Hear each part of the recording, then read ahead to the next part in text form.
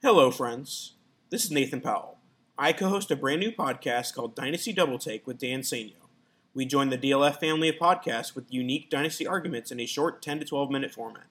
Dan and I love to debate Dynasty, and we hope you enjoy our banter as we discuss topics like trade offers, coaching, draft capital, and much, much more.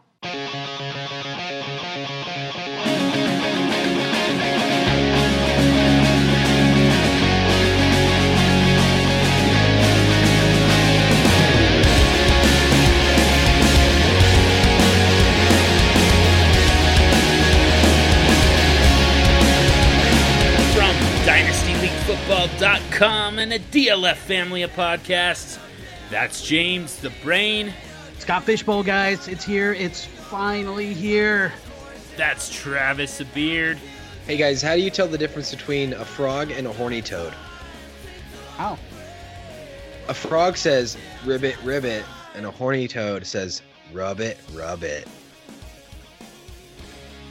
I am John, every round QB Hogue. And this is the SuperFlex SuperShow.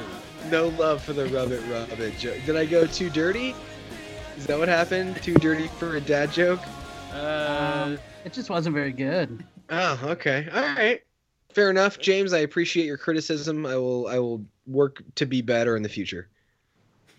All right. I appreciate that. Thank you, Travis. We have the guest of all guests on the show this week to talk about SuperFlex strategy, JJ Zachariason from Number Fire at Late Round QB podcast, and Living the Stream podcast. And he's going to talk with us about his article for Number Fire, how to dominate your fantasy football SuperFlex leagues. So it's going to be a huge, huge treat for us to talk to him. But before he jumps in, let's start with James. We've got a listener league for the SuperFlex Super Show. That's right, John. We do. We've had a lot of listeners ask us in the past about a listener league. Well, last week we announced that we are doing a listener league, and some of the details here, we're excited for it. We've got a bunch of people already ready to sign up. So basically, here's the listener league that we're providing for all of our listeners. We're really pumped about it. We are giving away an entry into the Scott Fishbowl 9, next year's Scott Fishbowl. This year, hey, the draft just started. We're recording on a Monday for the Scott Fishbowl 8. 900 participants, thousands of people wanted in and signed up.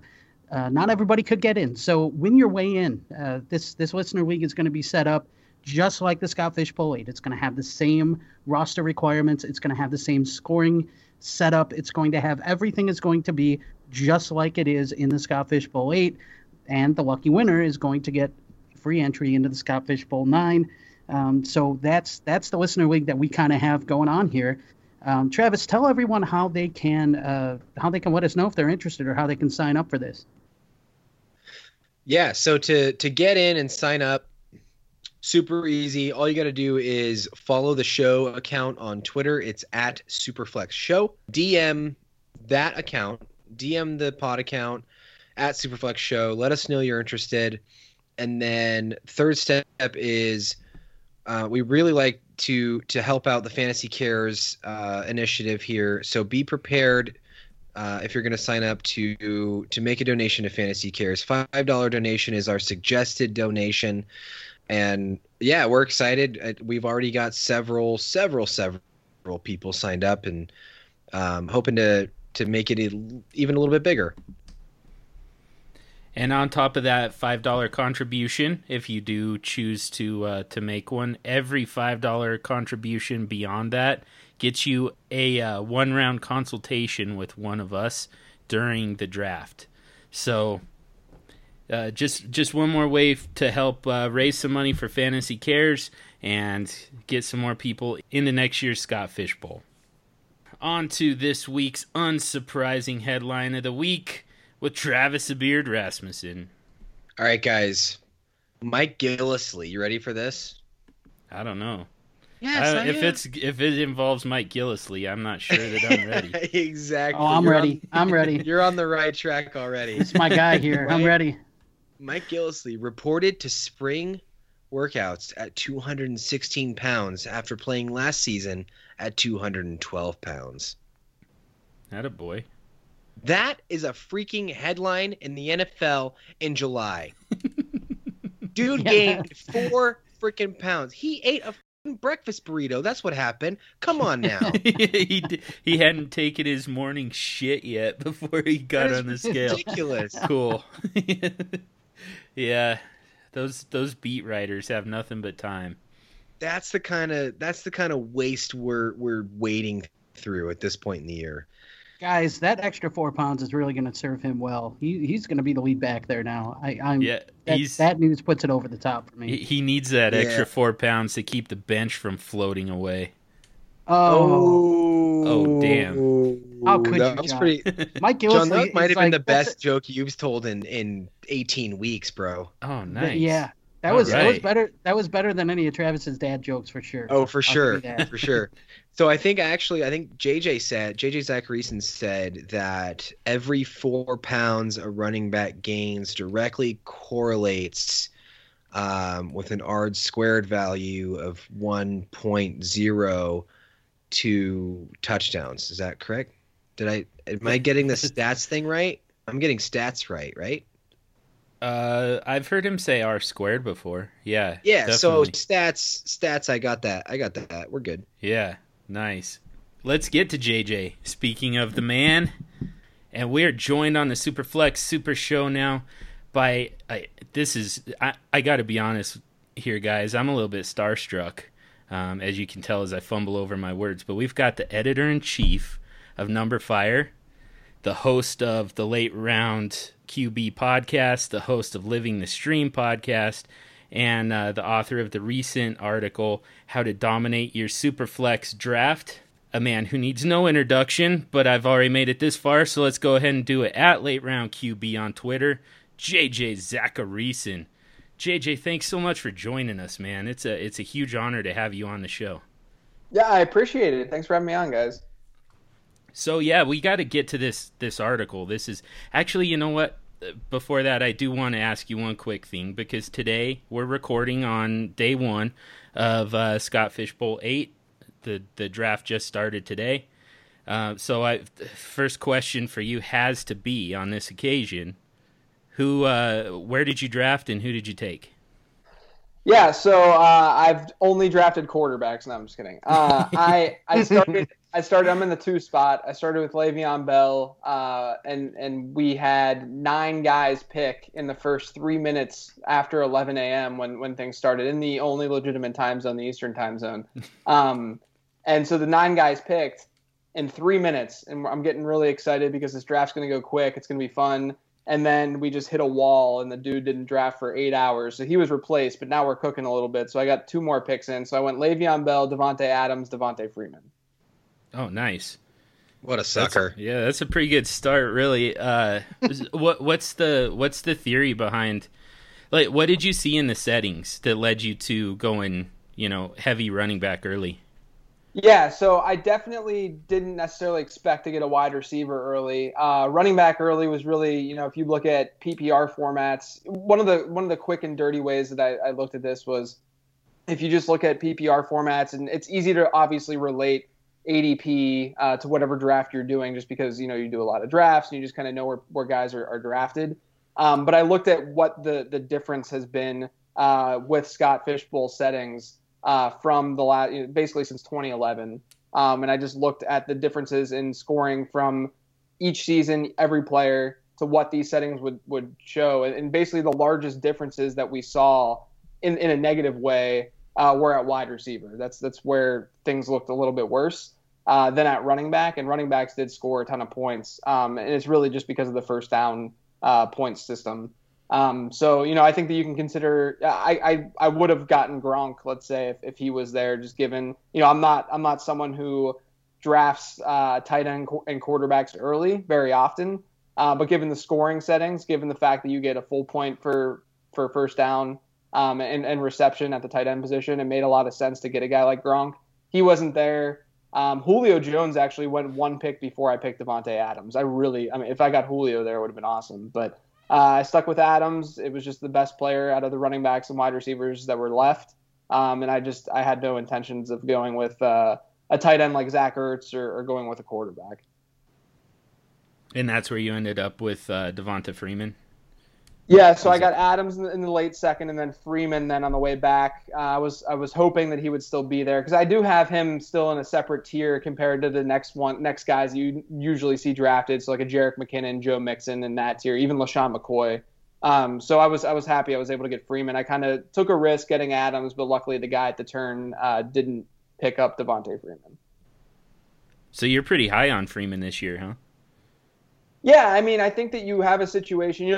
I like to target players and this is really, the way that I work projections and the way that I view players in the early rounds in fantasy football. I like to target players that are in good offenses. I mean, I like to do that throughout the draft, but I think it's important to just have that higher floor, that inherently higher floor with guys who are in those good offenses. And that's why, obviously I have Le'Veon Bell, Devontae Adams, and Devonta Freeman. But with Freeman specifically, he's been consistent. I think the Atlanta offense is set to rebound a bit. They had a pretty low rate of scoring touchdowns given the amount of yards that they had per drive last year. I think the Falcons offense is going to rebound a bit, and I think Freeman's just naturally going to be a big part of that. Nice. All right. So I have to tell you, I also drafted at 1.02. And since we hadn't had this conversation yet, I took Aaron Rodgers. And I have a feeling that by the end of this this conversation, you're going to make me feel like complete crap about that. So let's get to it. Let's make this a nice slow burn. In fact, so the article, "How to Dominate Your SuperFlex Draft," and this was an absolute masterpiece. And it starts with just the late round quarterback strategy, which I think that everybody's probably pretty well versed in it by this point.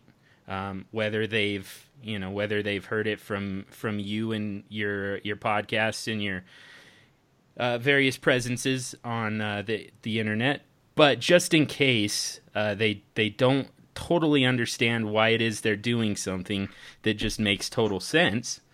Let's start with that. Let's if you could just lay out the late round QB strategy for us, just for context, so that we can get into from there, turn it into a more of a SuperFlex conversation. Yeah, and I think it's really important because you can take the concepts of the late round quarterback strategy in single quarterback leagues and easily see how it transforms then into SuperFlex formats. So in the article that you're referencing, I kind of broke things down up into 4 buckets.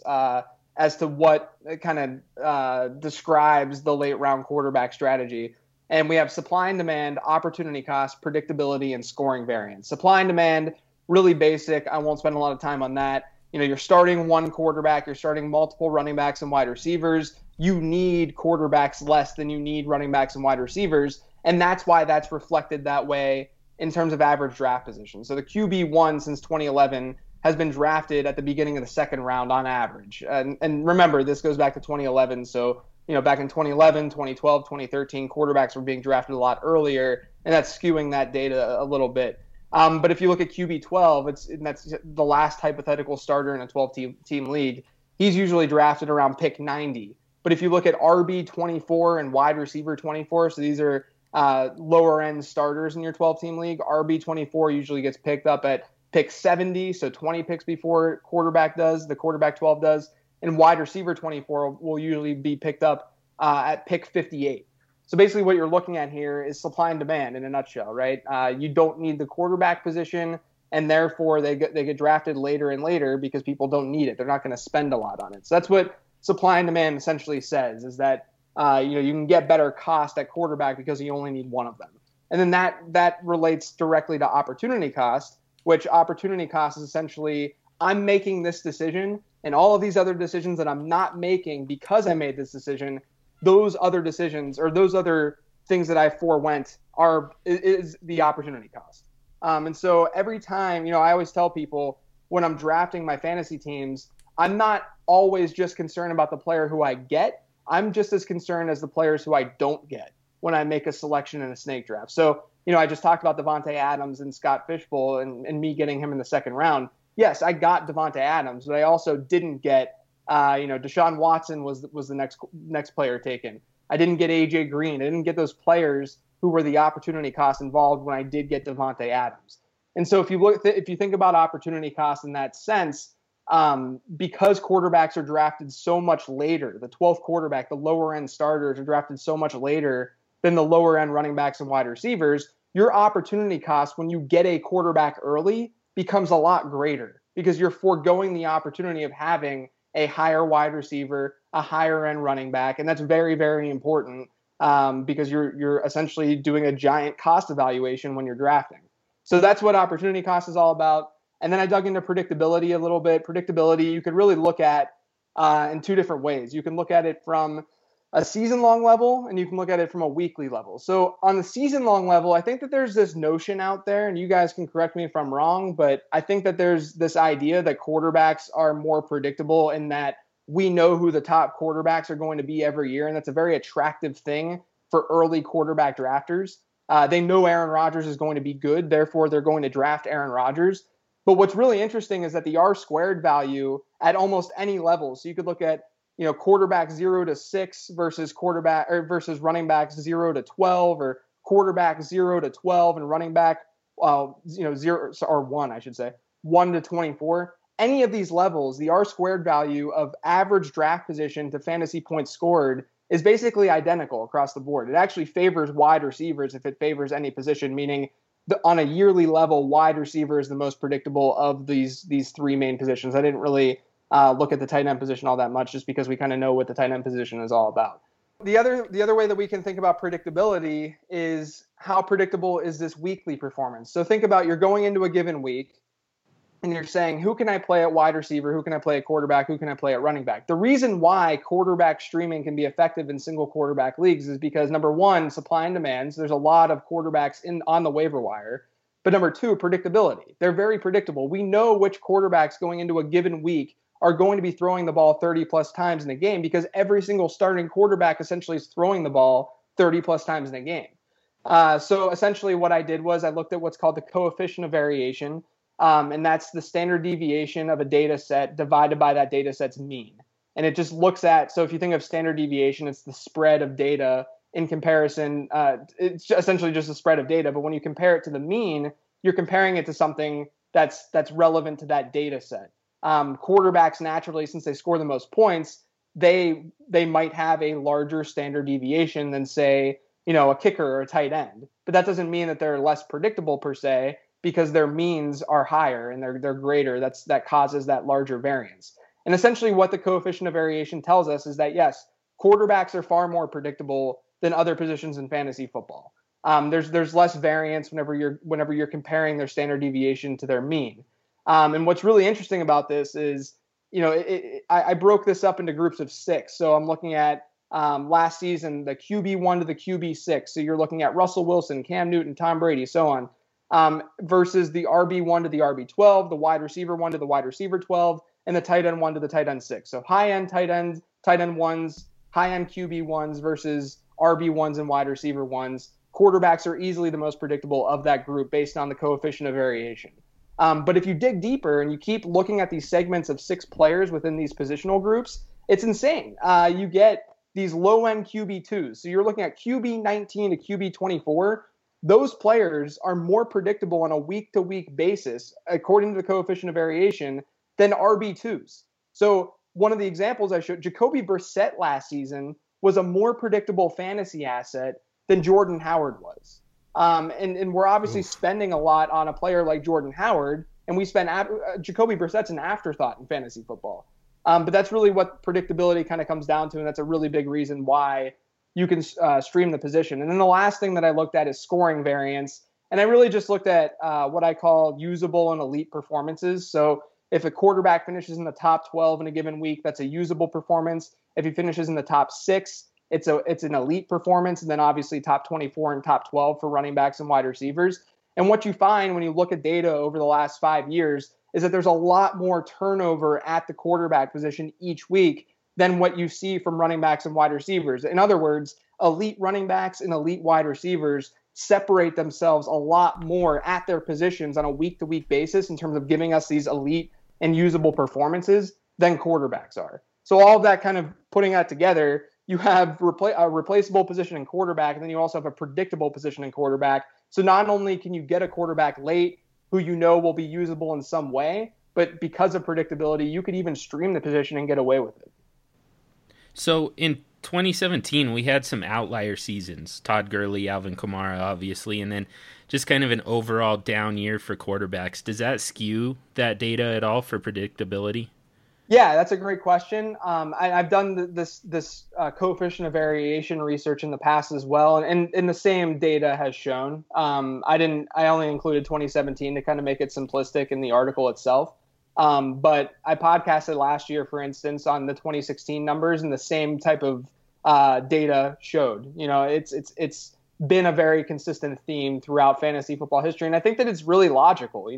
If you think about what positions are going to be predictable on a week-to-week basis, and you just think about what happens through your own brain when you're thinking through volume per position. Quarterbacks, like I said, every quarterback is going to throw the ball 30-plus times in the game. Then you think about running backs, and you say, well, I know who the bell cow backs are. I know they're going to get the ball 20-plus times. And then there's going to be some pass-catching backs, and there's going to be some secondary backs like a C.J. Anderson this season who might get 5 to 10 carries in a game. And then wide receivers are then reliant on what their quarterback does. They need those quarterback targets, so they have a little bit more volatility. And then tight ends, obviously, they're not even running routes all the time because they're asked to block a lot, especially in particular game script situations. So it really makes sense logically in the end that these elite running backs specifically, they're not only giving you this edge in terms of how many fantasy points they're scoring, but they're also giving you this edge in that they're more predictable than the rest of their position by a very, very large deal.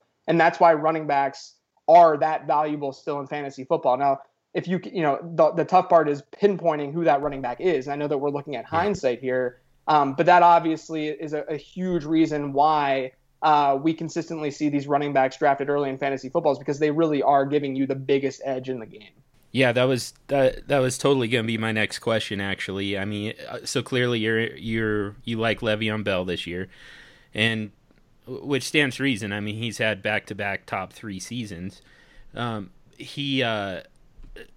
I guess the question would be, how do you go about pinpointing those running backs? I mean, like, as a concept, that the top 5 running backs have a greater value over replacement. I know that you're not a huge fan of that particular data point, but how do you go about putting a name and a face to those running backs and determining which ones are likely to fall into? And also, another question for you: do you buy into the notion that that the running backs, that their performance one year isn't necessarily repeatable to the following season? I don't know how much you've kind of looked into that, but it sure seems like these running backs have a hard time for whatever reason, whether it's injury or a timeshare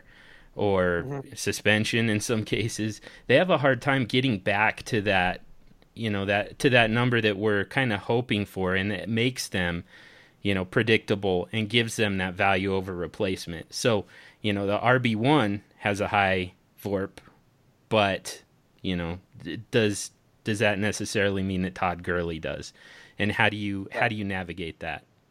Right. So I think that in the whenever I did the yearly analysis comparing the ADP versus the amount of points scored, that's agnostic to if they got injured or if they underperformed, yada yada yada. It just is, this guy was drafted first overall. Here's how many fantasy points he scored, and then you just create the trend line to see the expected fantasy points by position at different ADPs. And what that showed is that it's true. Running backs, we're not great at predicting any position. We're kind of bad at it.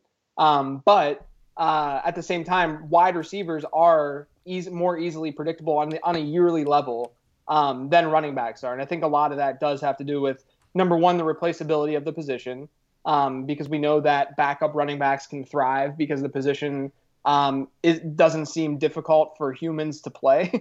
I don't. There's just Your running words, backs not mine. everywhere. Yeah, right. I mean, trust me, I am not playing running back in the NFL. There's just so many guys that are playing running back and playing running back well, that it's a replaceable position, and that's another reason why the zero running back strategy came to fruition is because wide receivers are more predictable on a yearly level. So you're buying into that predictability. And then on top of that, we know that, when a wide receiver gets hurt, those targets aren't just going to another wide receiver. If Marvin Jones gets hurt, sure, Kenny Golladay is probably going to benefit the most from that injury, but Marvin Jones's targets aren't just only going to Kenny Golladay. But with running backs, we know that in a lot of instances, those touches can go to a backup running back. We usually don't predict who that backup running back is very well, but that is usually what we'll see happen. In terms of looking at who these running backs are going to be, I think that you can. I'm a big fan of just running through projections, seeing how things look.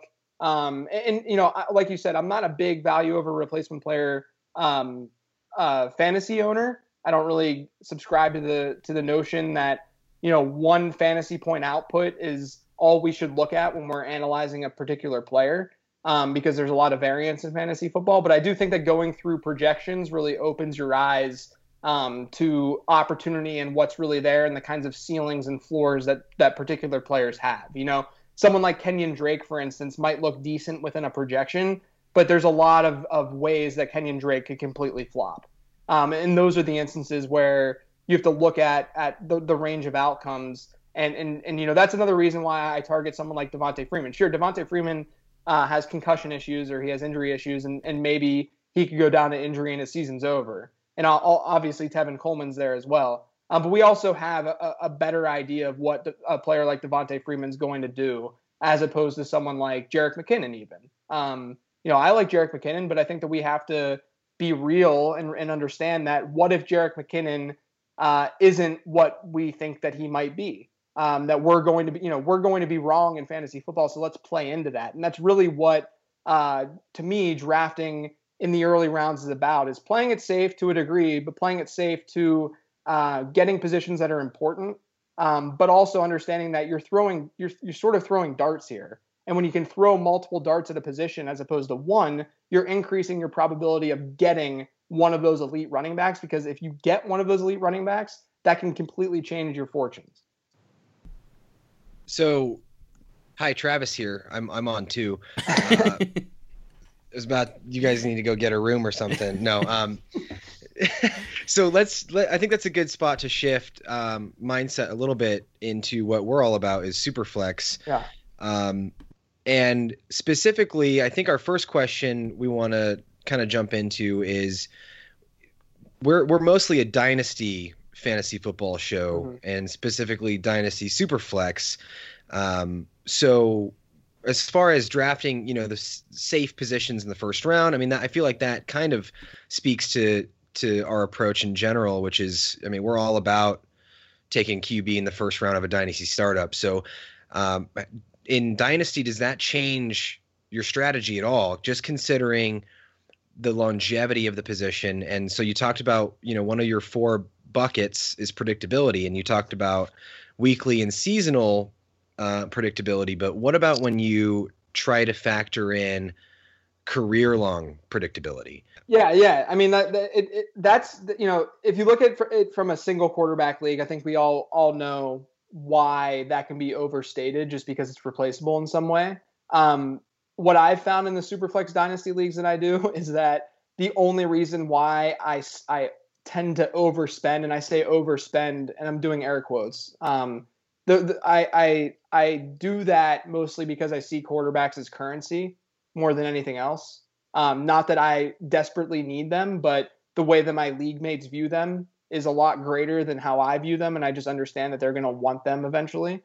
The one thing that I'll say to looking at in Dynasty, looking at the long term, and this is just the way that I play and the way that I view things, I think so much can change in even just a year that I generally am playing 2 to 3 years out at most. And so when it comes to, am I choosing Aaron Rodgers or am I choosing Le'Veon Bell, or am I choosing, maybe Le'Veon Bell a couple of years ago is a better example even. I think in those instances, I'm still looking at, I'm going to get probable elite production at the running back position. That's still going to give me a better edge than what a top quarterback can give me realistically, whether you look at it from a VORP standpoint or whether you look at it from, the things that I laid out in my SuperFlex article. Therefore, I'm going to get Le'Veon Bell. And so that's kind of my approach with Dynasty and how I look at things. It's just that I have a shorter term view than other folks do. And I think that, realistically, a lot of people view it the same way. And I think in Dynasty, there's a lot more room for discussion as to what the optimal strategy is. I'm not saying that my strategy is the only strategy to go with. But that's just the way that I've approached it, just given some of the research that I've done. So this might sound like a stupid question, but do you think there's any value in the not having to worry about it factor? Yeah. So, So I mean, if we're talking Aaron Rodgers versus, let's say, I mean, your opportunity cost of not taking a quarterback in the first 3 rounds of a dynasty startup is all of those quarterbacks. Yep. Who essentially, I mean, they're going higher because they're more talented and because they have more solidified situations. So, I mean, if you're going with, let's say you exit a startup with, Blake Bortles, Case Keenum, and Tyrod Taylor, like, sure, you might be okay for this year and maybe next year. And so I think for me, it's a lot of it is not having to chase the quarterback position in rookie drafts. So, I mean, you lock up a couple, 2 or 3 solid, decent starters in the NFL, which at least players you at least know are going to have a job for 4 to 5 years.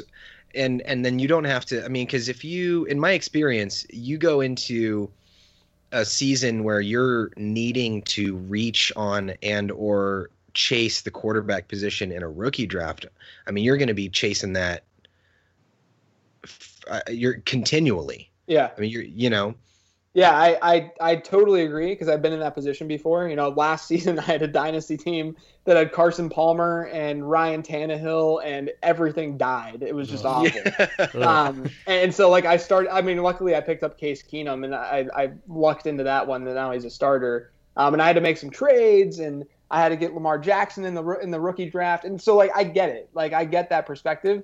I think the one thing, so in that particular league, I made a mistake by waiting a round or two too late to get particular quarterbacks. But in most dynasty leagues, I think you can approach it. The way that I approach it is 2 ways. One way, I'll get a fairly solid starter, like a Matt Ryan type, and then my QB2 will be sort of that year to year, playing a little bit risky situation. Or I think that oftentimes we can overstate, again, the longevity of these quarterback situations in terms of like Aaron Rodgers having this significant edge of longevity compared to like Andy Dalton.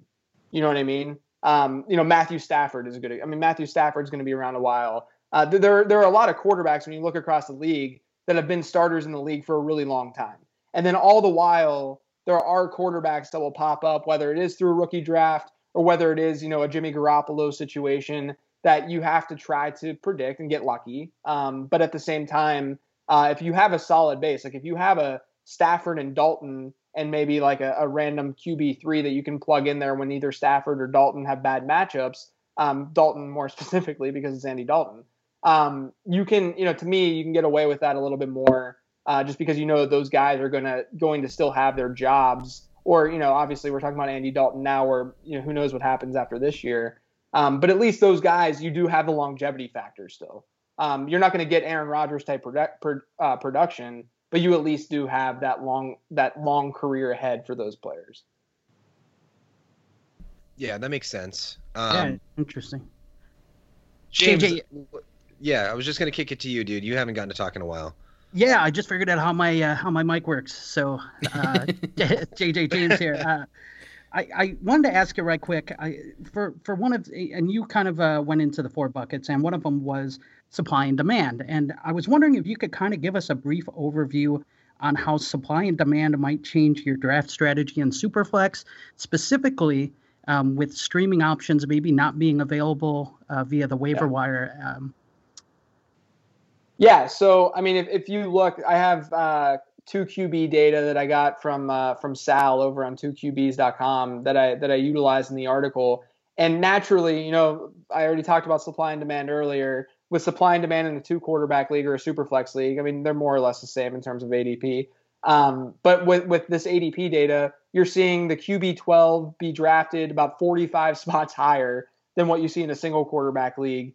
And then naturally, running backs and wide receivers, they'll be drafted, let's say, 2 to 8 spots lower than what they're drafted in a single quarterback league, just because quarterbacks are kind of leapfrogging them. But yeah, so like the demand equation changes because more people need these quarterbacks, and therefore the ADP changes. And so the supply and demand formula is completely different. And like you said, as a result of that, the supply of quarterbacks dries up. There's no waiver wire, especially in a SuperFlex dynasty league. You're not going to find guys other than maybe you luck into a Case Keenum on the waiver wire. So you can't really effectively stream. You can't really stream in dynasty in general, but let alone the SuperFlex dynasty league. It's a very difficult thing to do. So all of that changes, and what you really need to do, and this kind of just goes into what I wrote about in the SuperFlex article itself, in the SuperFlex strategy article.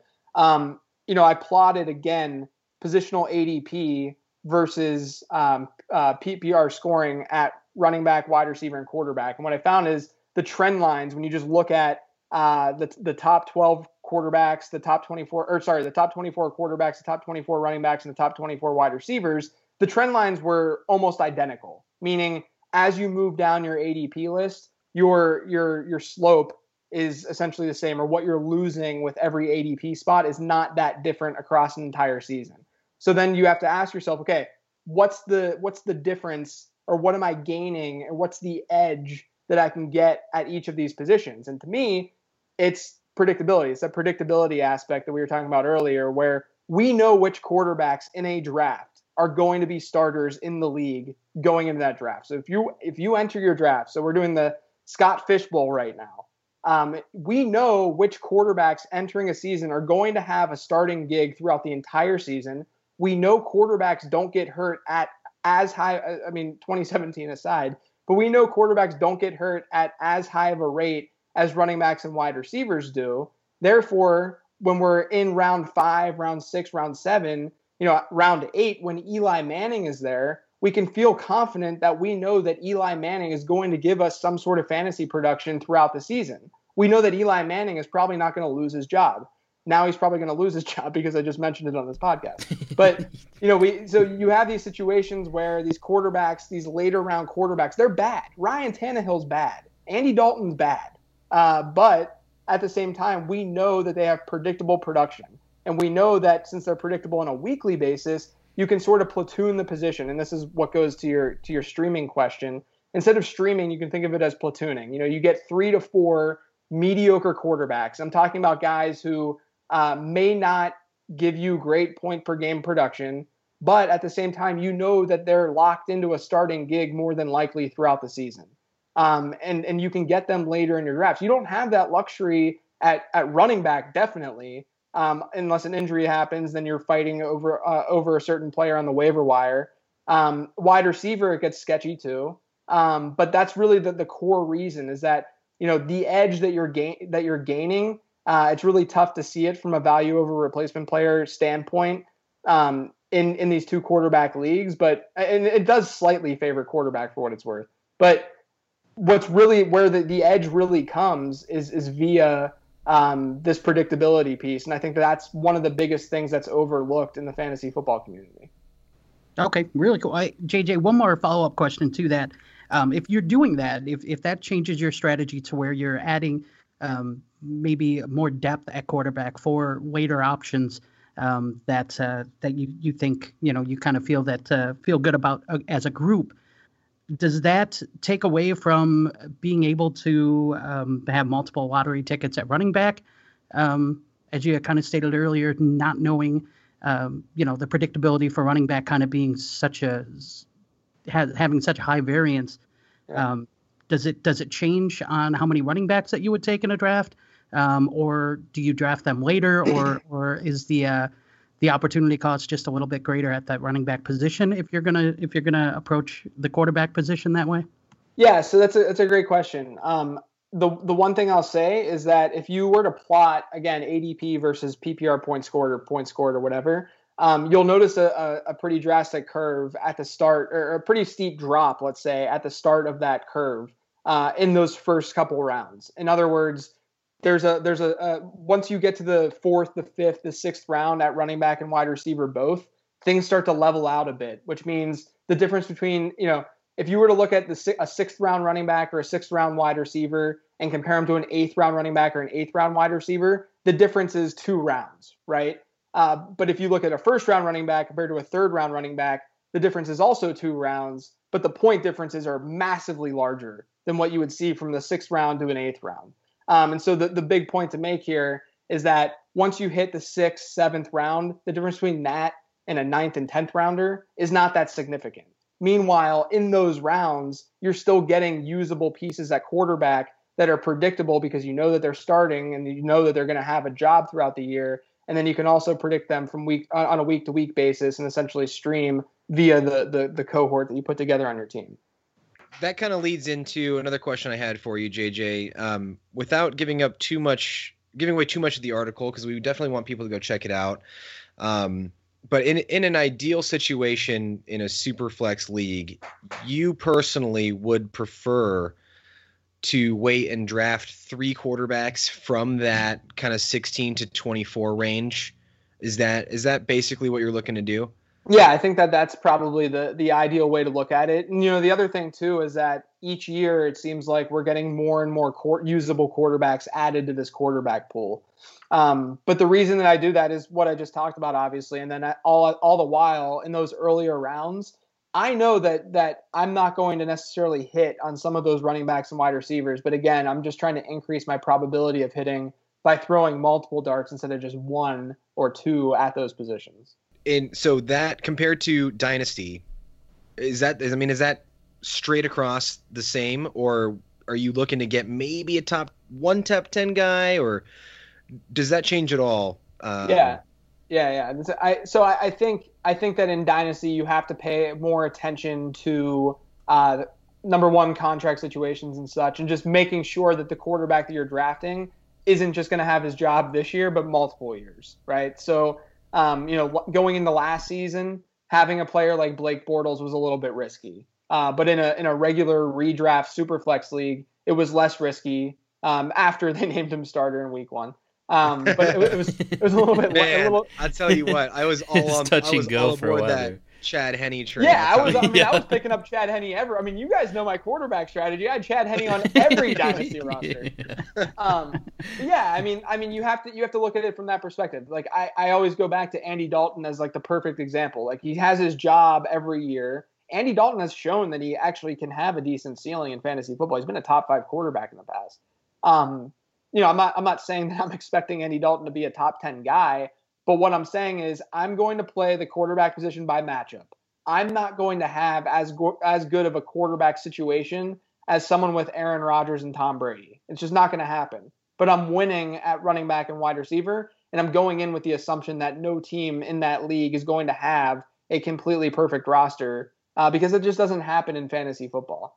So I'm trying to pick and choose my battles as to where I can win, and just given the data and given the research that I've done, it's easiest to Frankenstein the quarterback position than it is the other positions. Travis, do you have one last question here for JJ? Yeah, but I was going to let John go because now I feel bad because he hasn't talked in a little while. Yeah, man, I got sent to the corner for a while there for asking too many John, questions. come out, take your dunce cap off, and present to the class your final question. Oh, sir. You're letting me take off the dunce cap for once? That's perfect. It feels like a holiday. I do have one last question for you, JJ, and then we'll start to wrap it up here and let you get going. But the predictability one is the most interesting of the 4 buckets. I mean, these are all very useful. The predictability one, though, to me it feels like it's open to interpretation, and I could be wrong there. But what makes it interesting is it seems like it could go either way. You can certainly mitigate risk with a more predictable running back without sacrificing predictability at the quarterback position. But on the other hand, the running back position as a whole is volatile and unpredictable. And I mean, it sounds like the way kind of your approach is to just get as many running backs as possible. So I guess my question there would be, at what point would you favor the predictability of the quarterback and then take your shots with running backs later on? Is there value in approaching it from that angle instead, and kind of going for, or with my early pick, say 1.02 in the Scott Fish Bowl, go ahead and take Aaron Rodgers because he is predictable, and then take your shots at running back a little later with guys who are going to be, who really have just as much of a shot at running back one production. Just the chance that maybe you find Alvin Kamara or Kareem Hunt, or even, last year Todd Gurley was going in the second and third round in SuperFlex leagues. You can find that guy. It seems like you can find that guy outside of the first round just as easily. So to you, would there be any value in taking that approach? So I think with Scott Fish Bowl in particular, I can understand why people are getting someone like Aaron Rodgers early, just given the scoring for what it's worth. I would say, though, I think that the best way to think of the predictability piece is similar to, look, I hate VBD and value over replacement player, but really that same mindset. So the way that we think about value over replacement player is you have this one player and you compare him to the rest of his position and you see how much better from a fantasy points scored perspective this guy is better than the rest of his position. But you can do the exact same thing from a predictability standpoint. So what this is saying is elite running backs, top running backs, have this insane predictability edge compared to those other running backs that we've mentioned, right? Whether that's Kenyon Drake, and then that goes into a weekly level, onto the weekly level as well. It's not just from the seasonal level, but it's the weekly level. It's more important from the weekly level.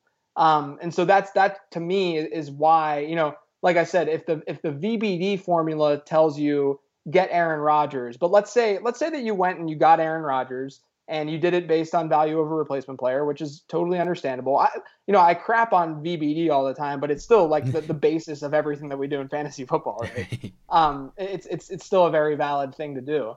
So let's say that VBD tells you that you should get Aaron Rodgers because at that point, him versus his replacement level player is the greatest compared to any other player that you have.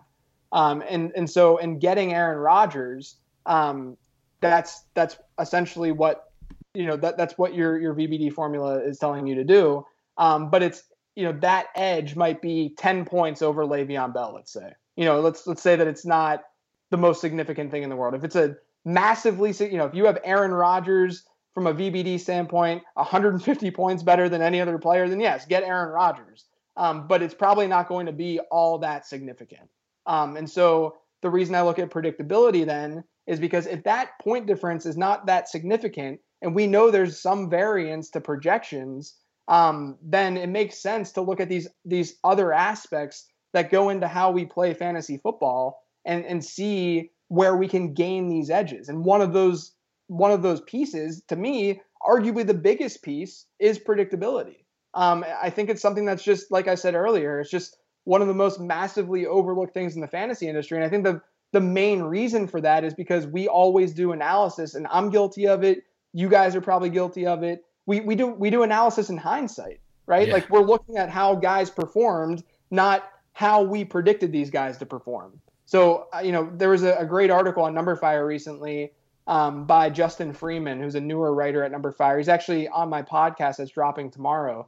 But Justin Freeman on this show, he wrote an article last week on NumberFire, 2 weeks ago on NumberFire, that looked at this very issue of positional, basically looking at how predictable each position is. And he looked at Fantasy Pro rankings to see over the last 3 seasons how rankers have been ranking players. And so a good example, the example that he shared was, remember when Mercedes Lewis went nuts over in London? Like he just had that bonkers game against Baltimore last year. Yeah. Like no one actually thought Mercedes Lewis was a good play that week. I think like Warren Sharp did, but Warren Sharp is a monster. I mean, he's crazy.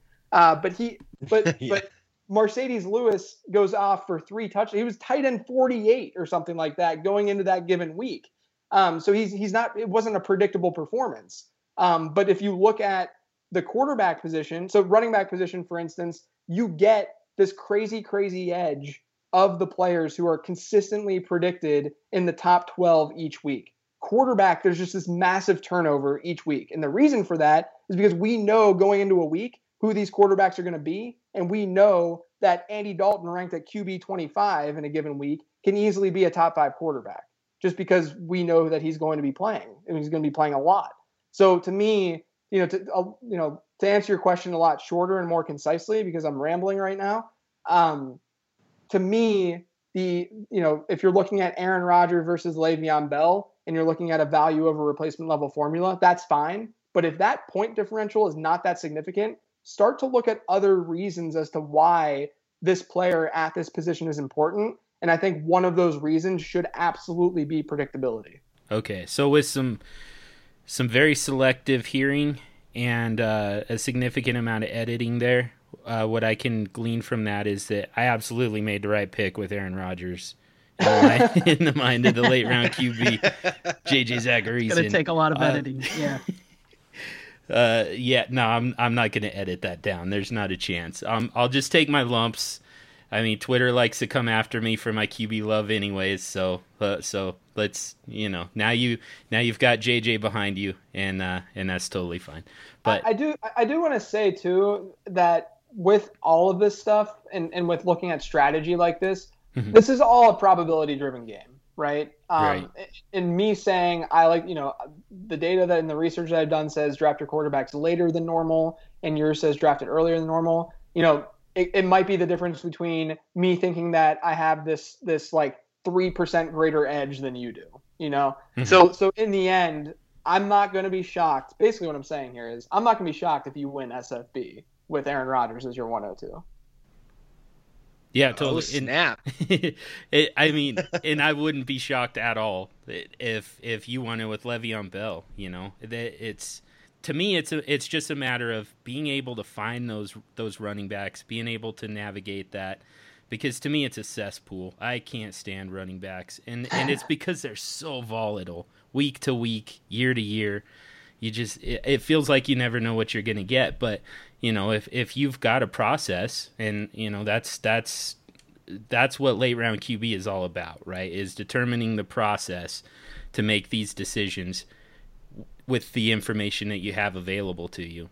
And I mean, you're the best in the business at that, and you've got a process that led you to Le'Veon Bell. So, I do have a little bit of buyer's remorse on Aaron Rodgers based on that, but I'm definitely for sure editing that part out of the podcast.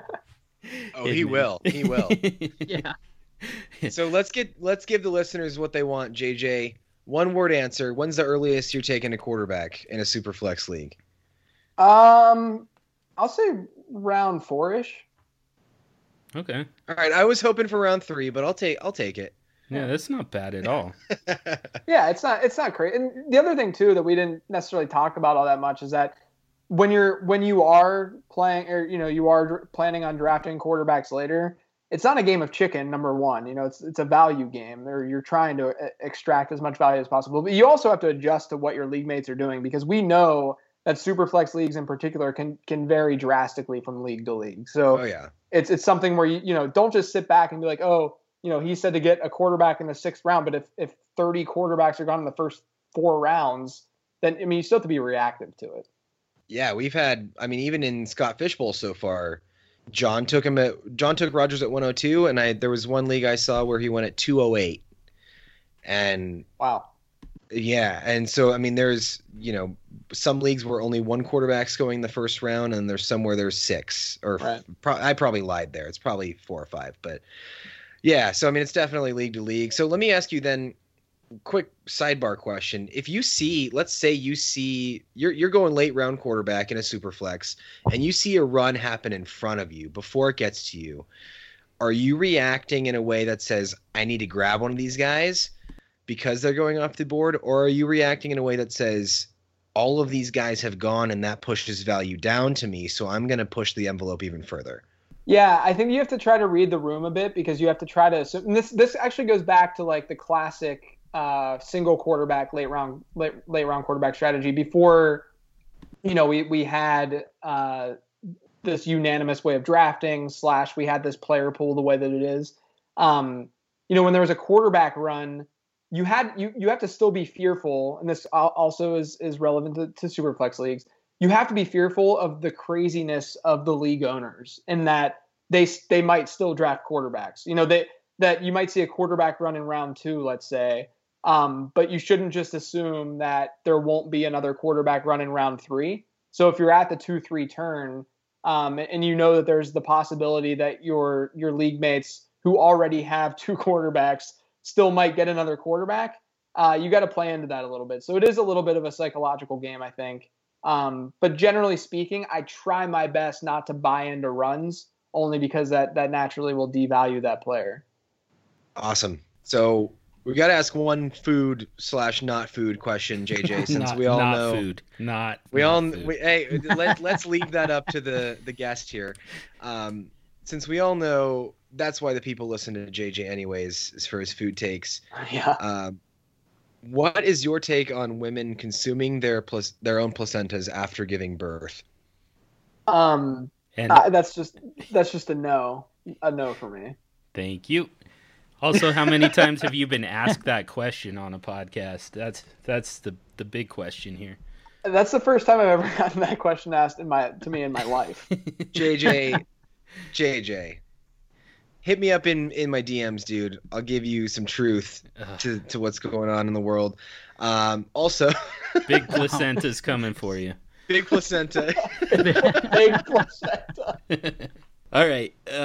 On that note, we'll let you get off to bed and have sweet dreams about encapsulating placentas and. But JJ, we really appreciate the time, man. This was a great conversation, and it's also an awesome article. And you can tell that a lot of work went into it, and everybody should check it out over at Number Fire. It's called How to Dominate Your Fantasy Football Superflex Leagues. I kept saying Superflex Draft. I apologize for getting that wrong. It's How to Dominate Your Fantasy Football Superflex Leagues. And if you haven't read it, give it a listen. And you really should be listening. Have somebody read it to you? What's that? You said if you haven't read it, give it a listen. You're gonna have someone read it to you? Oh, my bad. Could. Yeah, whatever. I did do the I did do the Superflex podcast about it too. So. Yeah, that's right. JJ already read it to you guys. Yeah. He doesn't even know how many times he's read that to me. That's how many times it took for all that information to saturate my little pea brain. I had to listen to it about 10 times, but that's good for the download numbers, man. I appreciate it. Yeah, exactly. Exactly. Yeah. So this time I'll let you tell everybody where to find you so that you can kind of prioritize it a little bit for everybody. Yeah, on Twitter at Late Round QB. I send really bad tweets all the time. I have a podcast. The Late Round podcast is kind of my baby, and then I have Living the Stream, which is the opposite of my baby, with Denny Carter. We'll be ramping that one up here pretty soon with the season fast approaching. And then all my work is over on numberfire.com. Nice. So Living the Stream, that's going to be on Patreon? So no, we'll do our regular episodes as we usually do.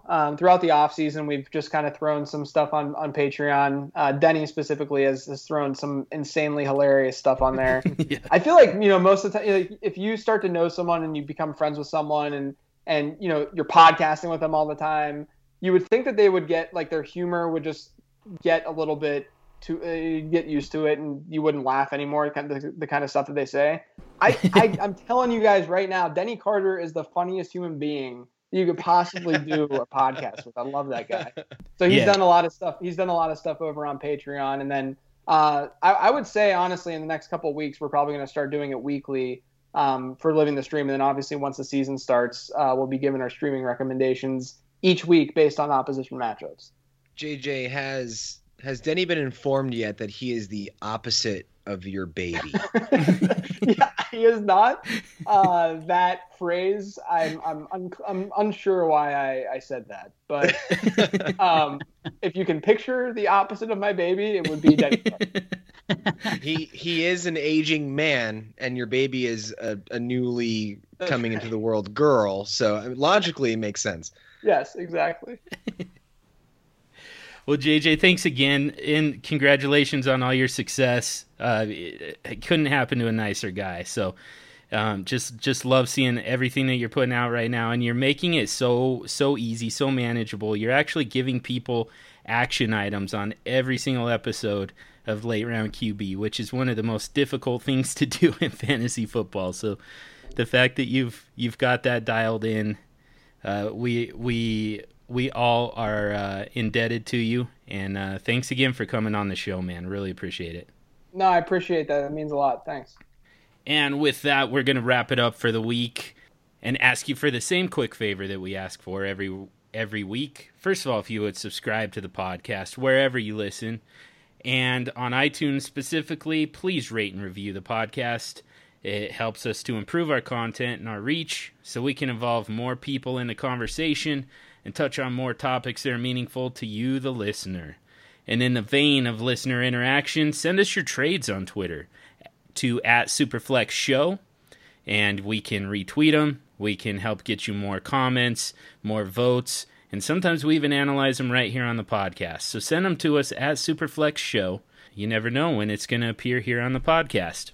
In the meantime, definitely follow this show @SuperFlexShow, and you can also follow Travis on Twitter @TravisNFL.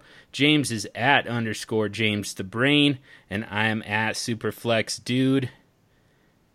Thank you again to JJ Zachariason @Late Round QB, editor-in-chief of Number Fire and host of the Late Round QB podcast and Living the Stream.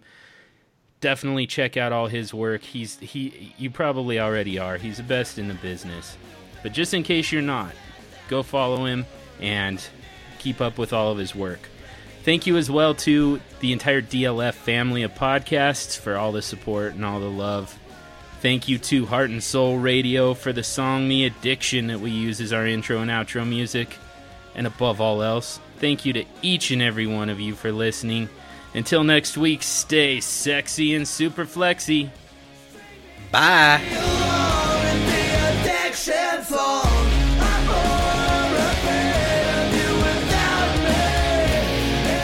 Travis, are you going to ask any placenta-related questions? That could throw a guest off, you know? Maybe we should let him know ahead of time. I'm ready for those, man. Oh, man. Look at that. Have you thought what about am I talking that? about? The consummate pro. No, I actually haven't. Yeah, you've got that decision coming up. I know. How involved you want to be in the consumption of the... Yeah. Stop it. Yeah. I think the answer is going to be not very. You're ruining my interview question that I have written down here. Stop it. Try some placenta sometime. Yeah, I'm actually planning on eating placenta for dinner in August after the baby comes. For clarity, the husband does not eat it. Neither does the wife. Right. But I was thinking about sharing it just to feel the bond.